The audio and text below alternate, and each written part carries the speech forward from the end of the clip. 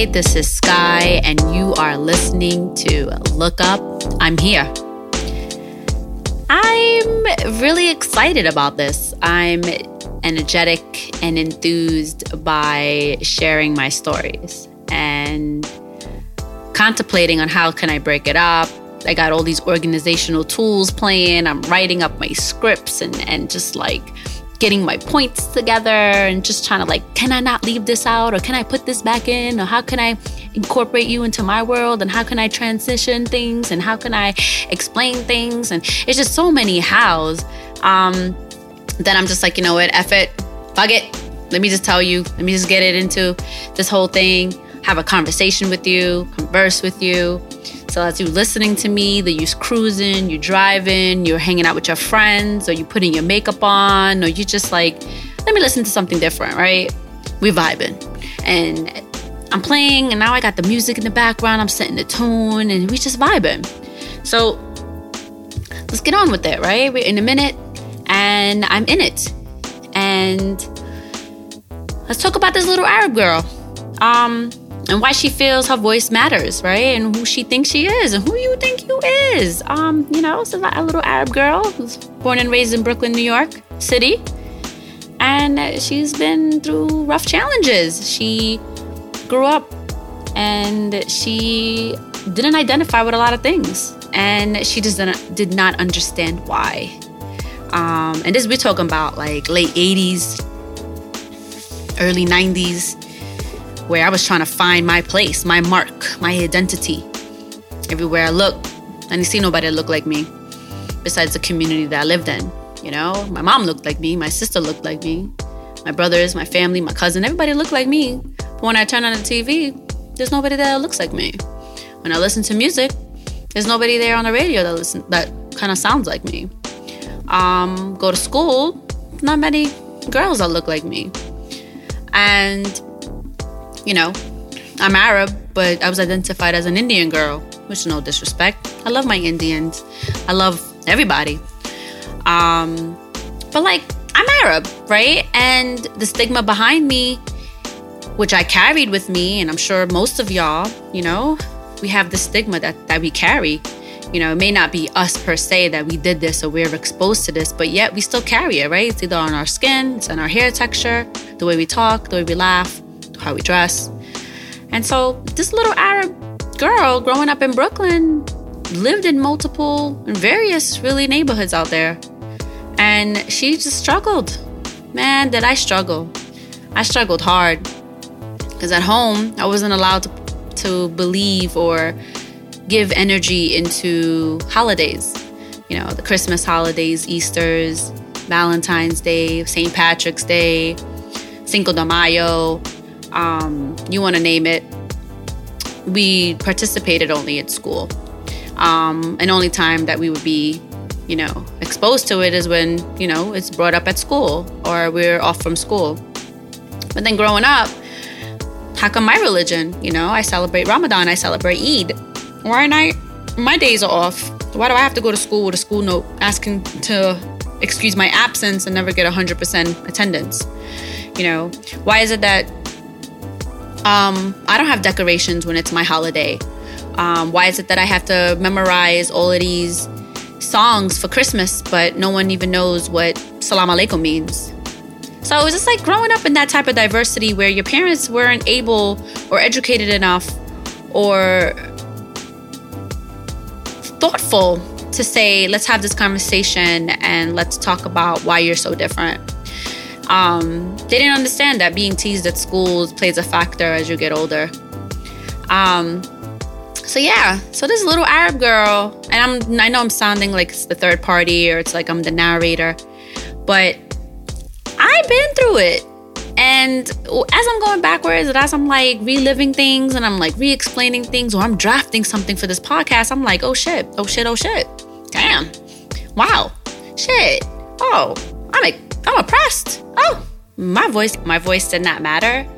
So being this little girl, I was just like, Daddy, why? Daddy, that's not fair. Mommy, why? Mommy, that's not fair.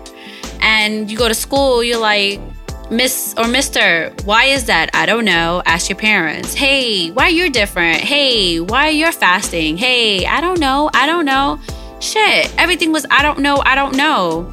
Finally, you get home and you're like, Mom, Dad, I want to celebrate Christmas. No, you can't. Why? Because you're Muslim. Okay. But how come I can't go see Santa Claus? No, because you're Muslim. But why Islam doesn't have a Santa Claus?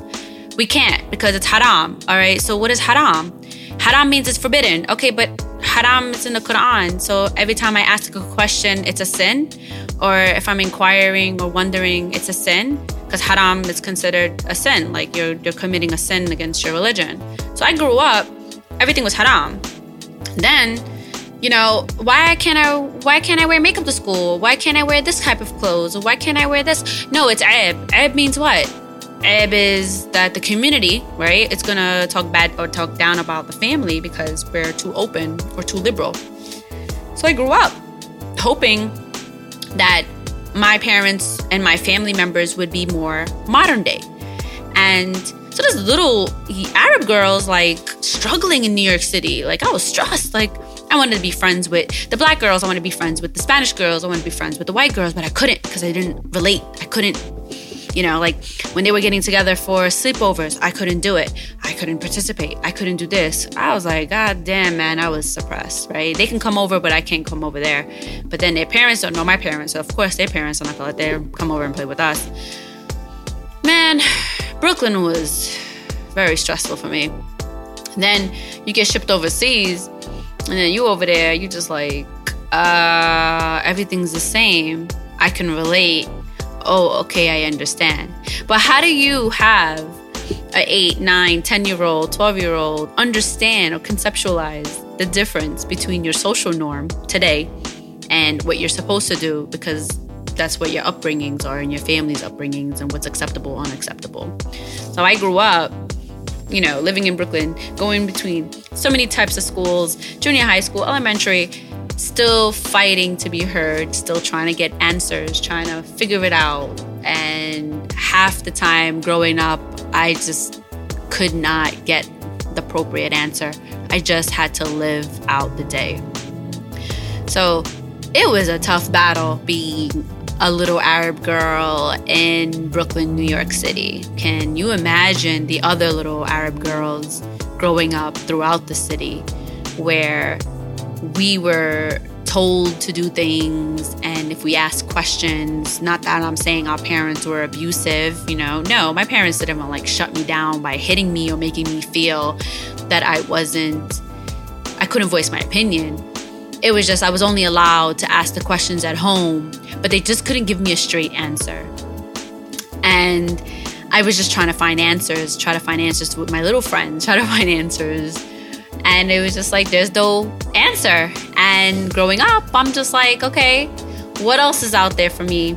How can I get these answers? And as I got older and I'm meeting young Arab women, Arab girls my age, teenagers, we all had the same thing. We understood. But sadly, we didn't keep that relationship ongoing because, with every culture, they get married off or they sent back home. So weird. So weird to the fact that, we couldn't, it was weird then, right? Now, as we get older, now we're real adult life, we're just like, okay, I see what happened. I see why our parents did what they were doing because we're older now, either we're parents or we're grandmas, and we understand. We try to correlate, right? Like right now, I'm trying to like put it together. Like, I get it, daddy. I get it, mommy. But growing up, as I was getting older, I had to start learning how to keep secrets, hiding my identity now. And I was struggling with that because what was acceptable in my social norm was unacceptable in my reality norm. The reality meaning going home and pretending now to be this Arab girl that's acceptable. And I'm using air quotes if y'all can, I'm emphasizing. And then when I step out, I'm trying to fit in because clearly I don't have any answers. My parents can't give me the answers. My society, my environment couldn't give me the answers. So now I got to formulate my own answers. right? I had to recreate my identity. Who can I fit in and who will be accepting me? And that's when I was just struggling, because what my parents knew, my school didn't know, and my friends didn't know, because I was trying to juggle how to be accepted, because again, I did not have answers to all the whys that I had growing up. And I'm sure, you guys probably can understand. A lot of Arab girls today, when they're at home, they have to keep up this persona. Then when they step out of school, they have a different persona. Then when they're around their friends, they're a different persona. Then when they're around their diverse friends, they have a different persona. And I admire the girls today that hold true to their persona. Like, I'm not changing me. If I talk like this, I act like this, then I am this. And I applaud that. But back then, there was no such thing as that.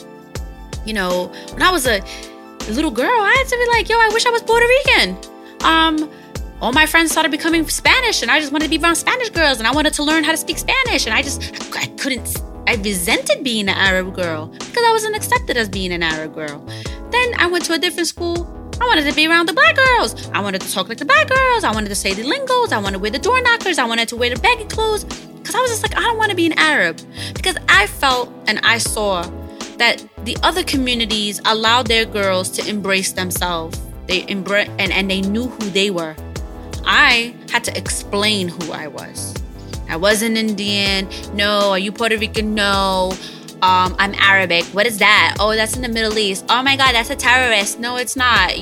Where? Yemen? Like, what do you guys talk? You're Arabic? That was my favorite part, when I was like, no, I'm Arab and I speak Arabic. And they're like, oh, but you're Arabic. Oh my God, my friend's Arabic. And I'm like, okay. It was so tough. And hiding, I remember sneaking behind my dad's back and giving my friend all my allowance so that she can buy me the lug boots back then, or bringing me a belt with my initial on it, because I wanted to be cool. I wanted to be accepted.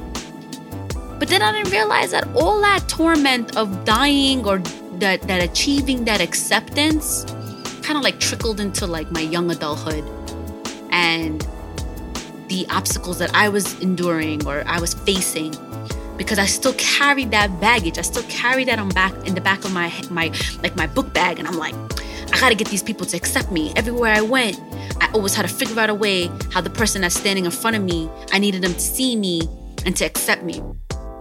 But the essence of this is just telling you, like, it was tough being an Arab girl in Brooklyn, New York City. It was so diverse, but yet so secluded. It was communities that kind of like oppressed the young girls. And today, I wish today was then, where we were embracing it, and being brown was beautiful, and there was different shades of being brown and different ethnicities of being a brown girl. Where, when they say stand up, you stand up, and they don't tell you to sit down because you're not too brown enough, or you fall in between the spectrum. So you could be white or you could be black, but you're not, so sit down. And building that, and maybe turning on the TV and seeing shows that you can relate to. And instead of Disney just giving you Aladdin, right? And for those who know me, know I'm in love with Aladdin. I love Aladdin. I love the theory, the process, the moral concept of Aladdin. But that was the only cartoon that I can actually really relate to and identify, right? You see Princess Jasmine, you see Aladdin, you're like, oh my God, I resemble them. I look like them. The concept and the cartoon and the background, the story. Wow, I can relate to that. And so when I was back home, I remember the merchant, so I related to that. The garments, I remember that from my community and my home.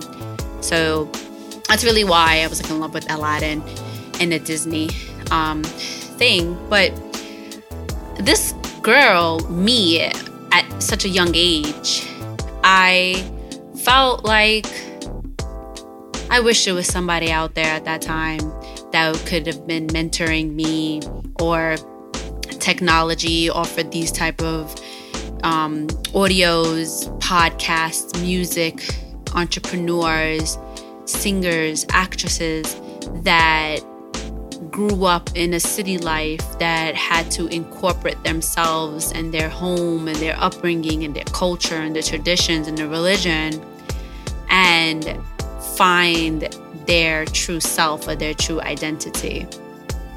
And I mean, like, regardless of your sexual creed or your skin pigmentation or your upbringings, regardless of what country, what culture you're in, we all struggle. You know, we all figure out ways to belong. And we can come from like loving homes and families, but it's just something about immigrant parents bringing their cultural and religious and traditional backgrounds with them. And then me now as an adult, I noticed that I kind of like incorporate that in my upbringing of my child and my moral compass and the way I handle things and how I maintain relationships and friendships. The one thing that I've learned that, you know, now as an adult is I'm not changing me. I am beautiful. I am brown. I am an Arab. I speak multiple languages. I stand out in crowds and I'm not ashamed of it. And I don't seek acceptance as I was in my younger years. I create my acceptance. I stand firm where I am and where I believe in and how I'm perceived. And today, you know, my podcast is to share my story, have you join these journeys with me, jump on excursions. It might be wild, it might be a fun ride, it might be intense, but we're doing this together. And I'm voicing. So maybe there are little Arab girls out there that can say, oh my God, she reminds me of me. Or hey, I want to look up to her. Or guess what? My mom was like that, or my dad is like that. And we can laugh about it and we can learn from it. That's what I really want to say. Like, I want us to learn from this. So I'm going to say peace out. This is the longest I've recorded. Appreciate my listeners. And I'll see you on the next excursion. Peace out.